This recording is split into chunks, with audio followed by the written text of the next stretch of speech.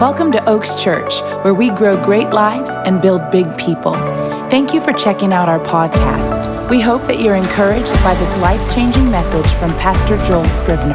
For more information, visit us online at oakschurch.com or follow us on social media at Oaks Church, Texas. Hey, I'm so excited to share part 2 of this great message, Scarlet Letters, with you today. I'm very excited about it. Last week we had a really good time and talked about a number of things about the power and the importance in the red letters that are in the Bible, the words of Jesus Christ, and they overcome the labels of the enemy, how he wants to mark you according to different things that are temporary or maybe different things in your past. But Jesus Christ's words overcome and overcompensate for all of the labels that this world and that the enemy wants to put on you. Today, for Mother's Day, we're going to jump into another scripture, another passage, and talk about some of the red letters, the scarlet letters that Jesus declares inside of this passage. And I want to take just a second to thank all and honor all of the moms as well. We all know that our society, first and foremost, none of us would be here without a mom, right? So we're really glad that we all have a mom.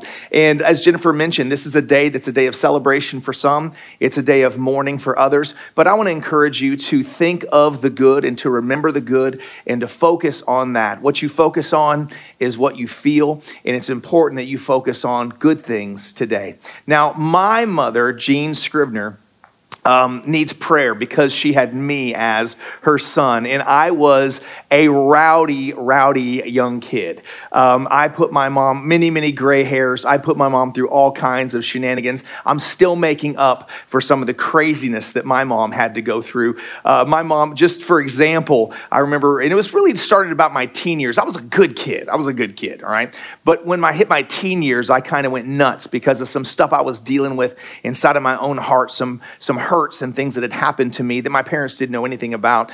And I was just a little bit of a handful, if you could say it that way. My mom, one time, we were driving to church and I was talking about having a girlfriend. And she said, you're too young to date, Joel. You're only 14. I said, Mom, I've been dating for years, right? I mean, how many 14-year-olds are dating for years? But that was the kind of kid that I was. I kind of had the mindset that rules were more like suggestions and they were meant to be adjusted.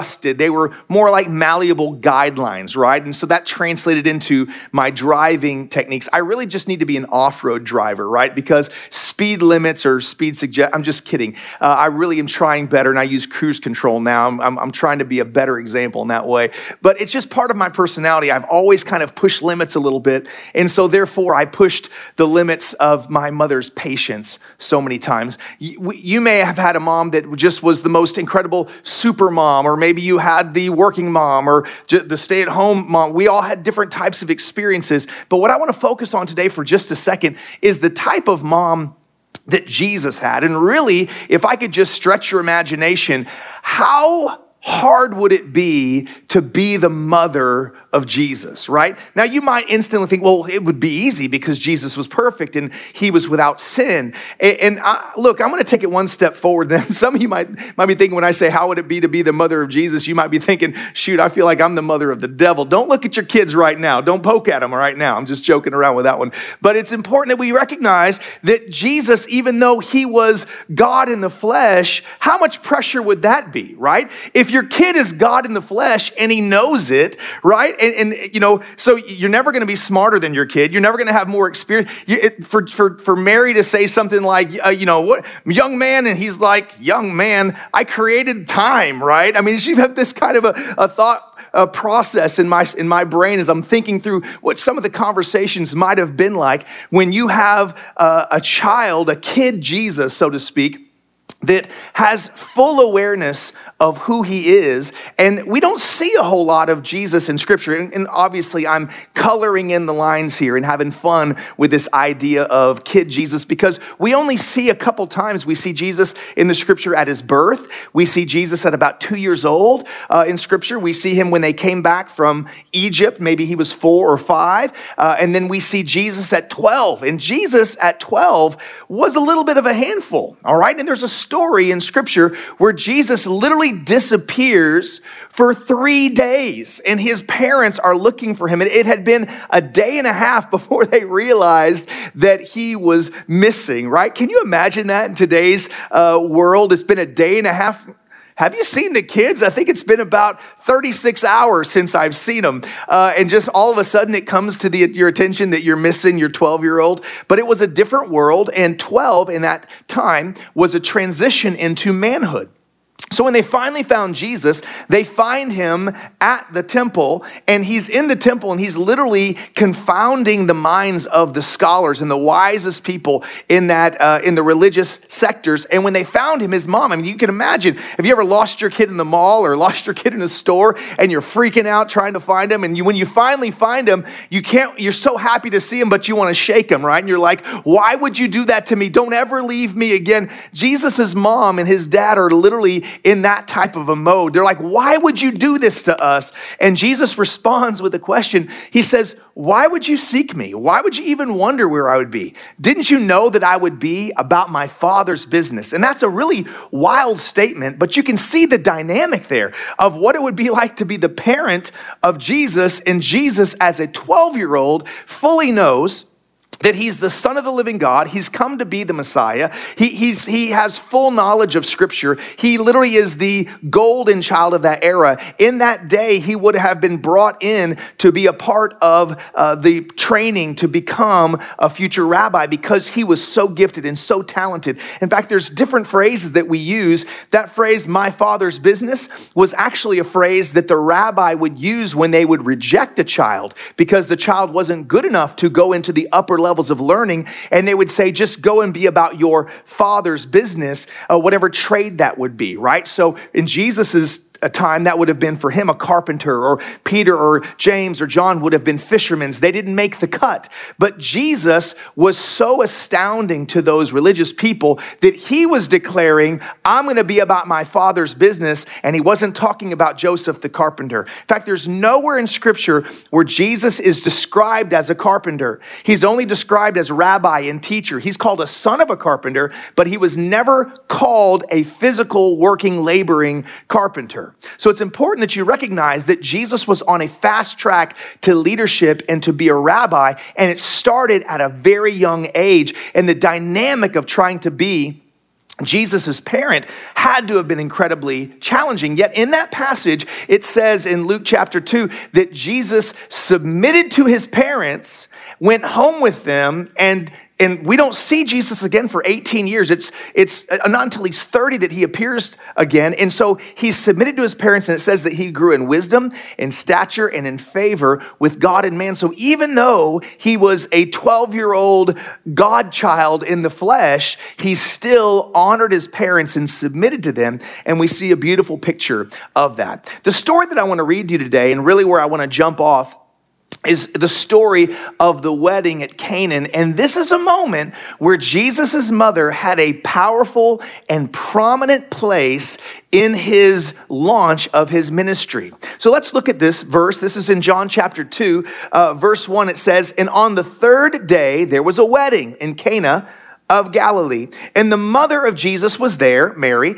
Now, both Jesus and his disciples were invited to the wedding. So Jesus has, just to recap, Jesus has already been baptized by John the Baptist. The Holy Spirit has already descended upon him like a dove and remained. He's been filled with the power of the Holy Spirit. He goes off, is led by the Holy Spirit into the wilderness where he is tempted by the enemy. And we'll get into that at another session when we talk about this, another level of the Scarlet Letters. But he's tempted by the enemy and overcomes the enemy with the word of God, and then comes back. And as he's walking back, then John says, there is the Lamb of God who comes to take away the sins of the world. And he begins to collect disciples. So at this moment with this wedding, Jesus doesn't have all of his disciples yet. In the passages just before, he had picked Andrew and Philip and Peter and one other that I can't remember right now. And it really doesn't matter in part of this this message, but he only had 4 or 5 disciples that he had picked thus far.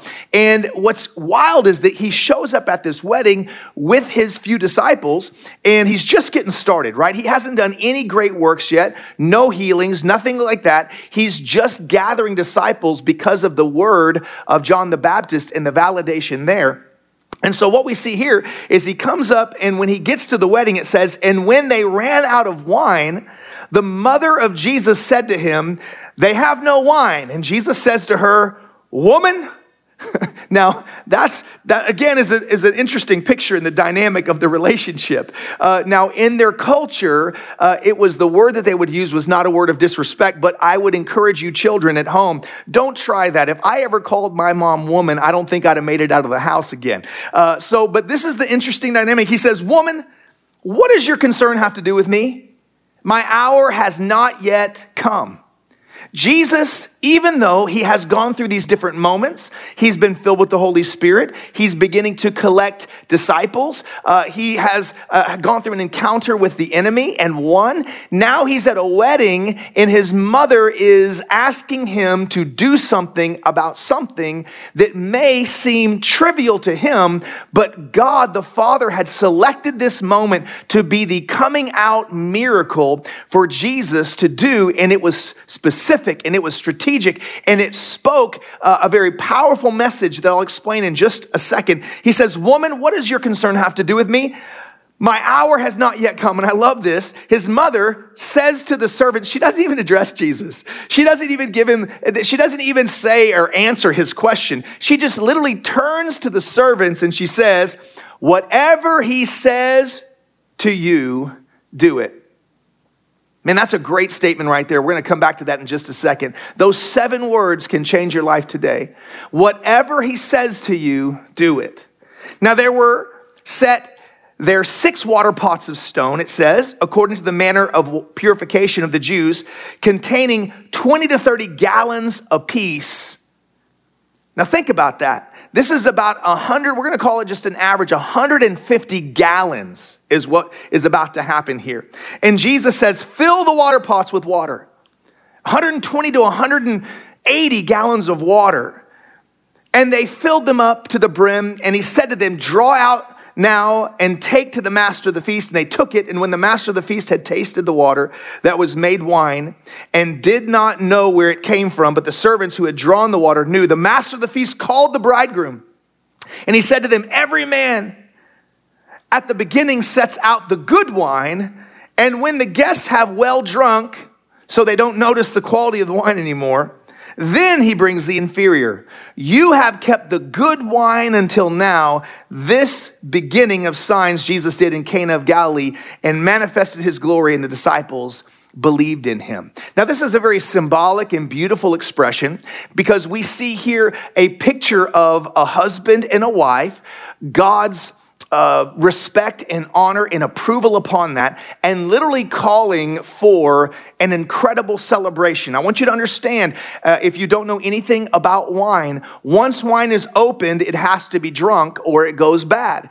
And these are 30-gallon pots of water used for purification, and Jesus turns them into 6 30-gallon vats of fresh wine that's so good that this master of ceremonies is blown away. He's like, oh my gosh, you saved the good stuff for last. Jesus turned 180 gallons of premium wine loose, and this party became the biggest party the city had ever seen. It was a moment of celebration. It was a moment where God is saying, I stand for marriage. I stand for a husband and a wife. It's the picture. Later on in Scripture, we would see when Paul is teaching that the picture of a husband and a wife is a picture of Christ and his church. And so this first miracle was a validation of the work that Jesus Christ would do, that it was a work of celebration. It was a work that is a massive party in the future that we're going to have with God. And it's the picture of Jesus, the groom, and his church, the bride. And that's the very first miracle of Jesus. And it would not have happened if it wasn't for his mother, Mary. Now, there's a statement you've probably heard at times. It's the statement, mother knows best. And almost every culture in the world has a version of that statement. And in this specific moment, we see that to be true. That Jesus did not recognize the time that God had selected, and he needed his mother to be sensitive to what the Heavenly Father truly wanted and had ordained, because Jesus was looking at this as a moment that wasn't serious enough for his miracles to be done. This is just wine, it's just a wedding, but Mary recognized that she needed something to happen, and God wanted it done, and as the mother, she knew best, and she inspired Jesus. He had to honor her. Again, she put him on the spot. She's like, yeah, it's not your time. We'll see about that. Hey, just do whatever he tells you to do. Whatever he says to you, do it. That's what she declared. And it's such a powerful statement, and it's really true. And the reason that it's so important and why mothers have such a very special and powerful role in our society is because the mother is very connected to, in God's creation, to a part of the entity of God, or the person of God, which is the Holy Spirit. And women, the part of the feminine nature of women is that women tend to be, because they contain more feminine than masculine. Now, just so you know, whether male or female, we all have a portion of both feminine and masculine traits, right? And we have them in different degrees. Women tend to have more feminine than they do masculine, but that's not always true. And men tend to have more masculine than feminine, but different people are different. And there are sometimes men that have very strong feminine qualities, but it has literally nothing to do with their sexuality. It has everything to do with the makeup of how God designed them and the creativity and who they were called to be. So it's important that we recognize that in this place, we're seeing a beautiful picture of the feminine and the connectivity to the Holy Spirit, the sensitivity, the nurturing, the guiding and the comforting and the counseling. That's a picture of who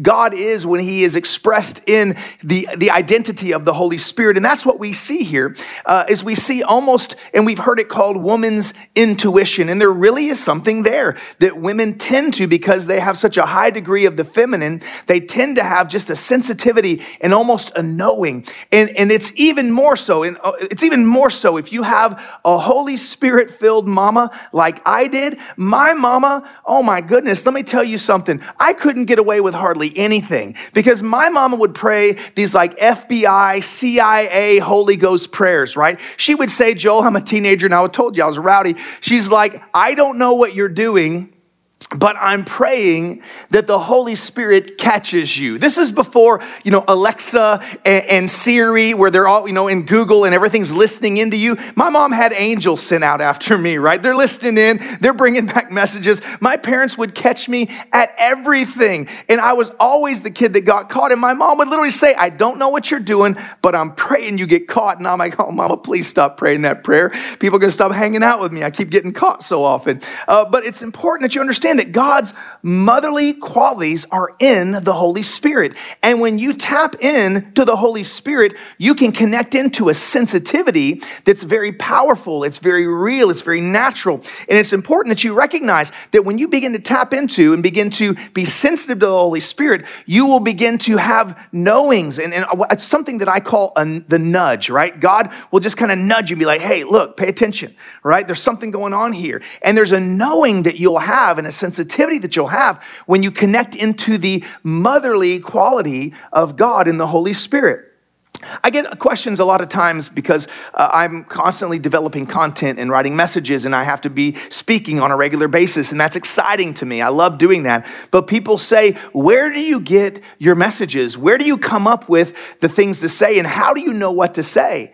And my answer is simply this: I spend a significant amount of time in the Holy Spirit. And what I mean by that is I separate myself from the outside influences, and I get into a place of prayer and meditation and seeking the face of God and hearing the voice of God. And it's in that place where I'm connecting to the Holy Spirit and that mothering nature, that sensitive nature of God, that I can connect into and hear God and know what he wants to say to his kids. And that's part of my disciplines. But the beautiful thing is that any of us can do that. Any of us can learn how to prioritize time in the presence of the Holy Spirit and learn how to hear and connect and to know things and have access to wisdom that we shouldn't have access to. In fact, that's one of the things that's declared in the Bible, when Jesus said in John chapter 16, he says, when the Spirit of truth has come, he will guide you into all truth, for he will not speak on his own authority, but whatever he hears, he will speak, and he will tell you the things to come. This is a powerful statement that we have access to in the Holy Spirit. And I'm going to take just a second and I'm going to share a little piece of my journal with you. My secret sauce. A lot of times I'll describe it as I have a documented prayer life with Jesus that I have done now for over 20 years of my life. And I literally write my prayers and I ask God to speak to me and I wait for him to communicate with me. And then I write down what he says. And this is how I live my life. And this is how I know how to make the right decisions, because I have learned to hear his voice and I make my decisions based on what he's saying to me. I try my best not to make emotional decisions or decisions on the fly. I want to make sure, especially if they're very important decisions, that I'm hearing his voice and I'm doing what he is asking me to do. And in the middle of this global crisis that we've been in, we as a church have been in the middle of a land campaign and we've been raising funds and we have a piece of property under contract right now and we're making big decisions about that type of thing. And I've been praying, Father, what are you up to? God, what do you want me to do? I can't make a bad decision. I've got to hear from you in the middle of this. And on March 19th was the date. And there's not a chapter. I'm over here making Bible quotations. I'm making up new Bible verses over here. But March 19th, I was praying and the Lord spoke to me. I'm asking him specifically about the future of our church and the vision of our church and what we're supposed to do. And we're in the middle of the beginning weeks of this quarantine and coming into the shelter at home phase and all of that type of things. And this is what he said to me. He says, I have some surprises up my sleeve for you. Just rest and know that you are in my favor and Oaks is my baby. That's what he said.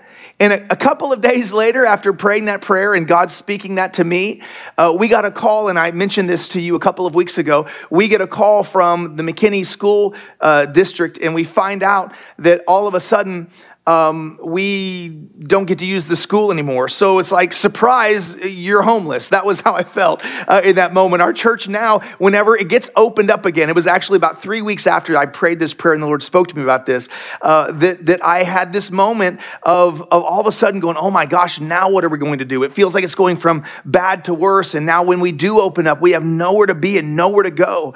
But I had this word in my journal that God had said to me, hey, I got some surprises up my sleeve for you. Don't worry. This church, this Oaks is my baby and I've got plans for you. And so in that moment, even though it was stressful, I wasn't afraid because I had heard what God was saying to me and it gave me comfort.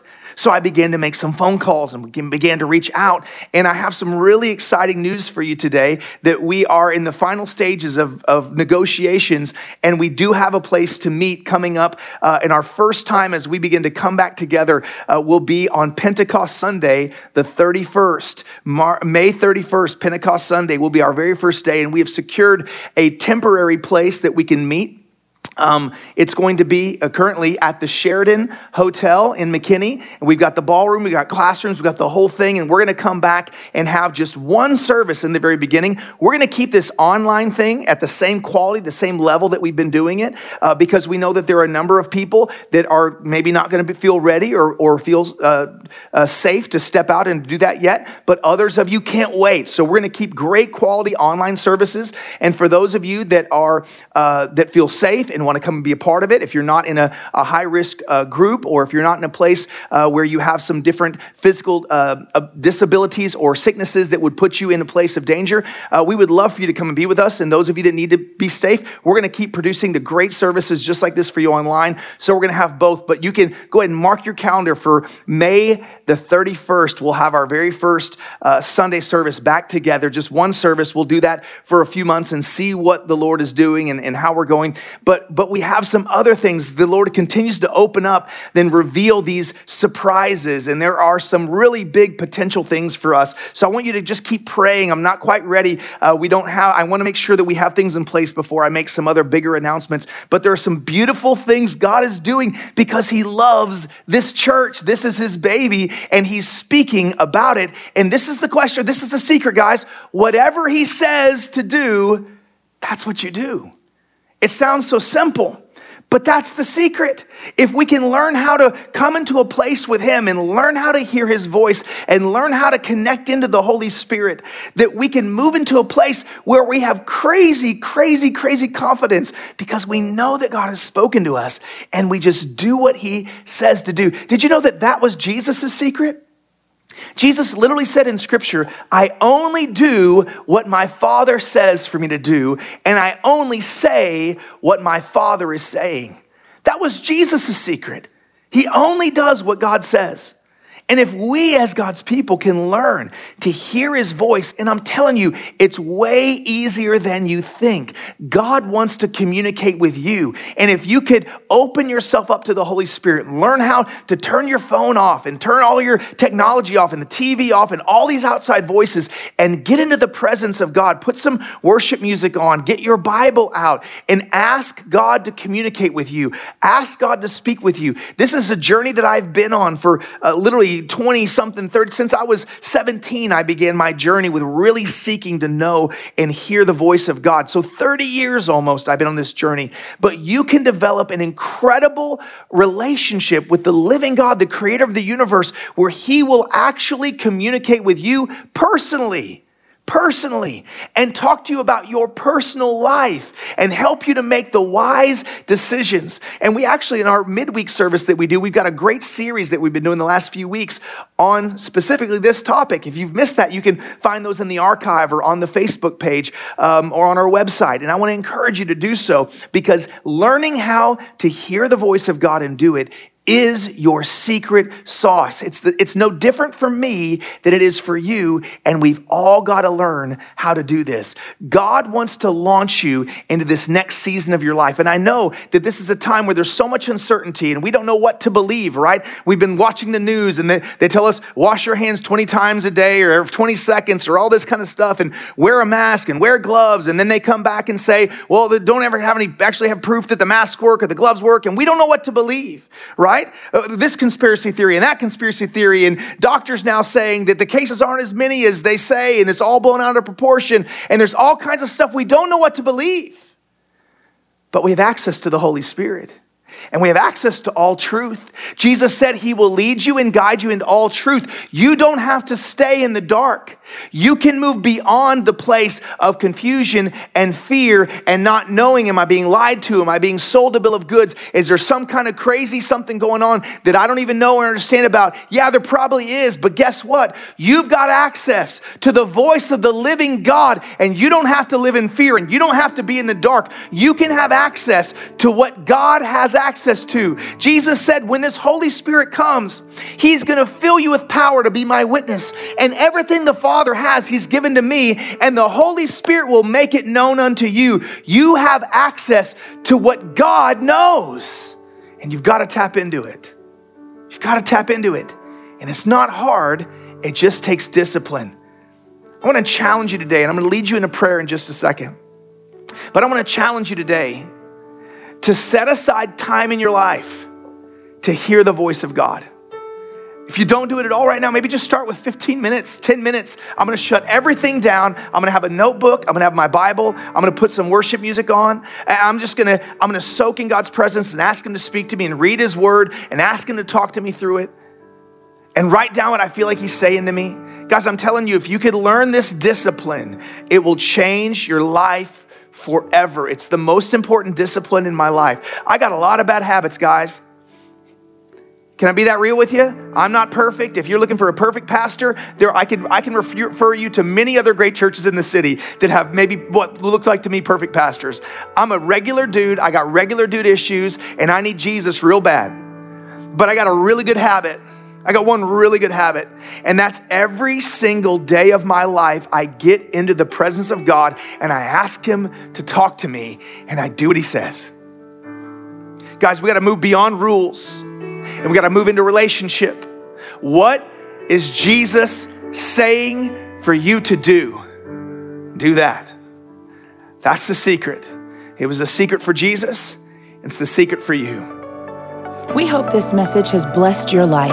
And if it has, we want to invite you to sow into what God is doing here at Oaks Church.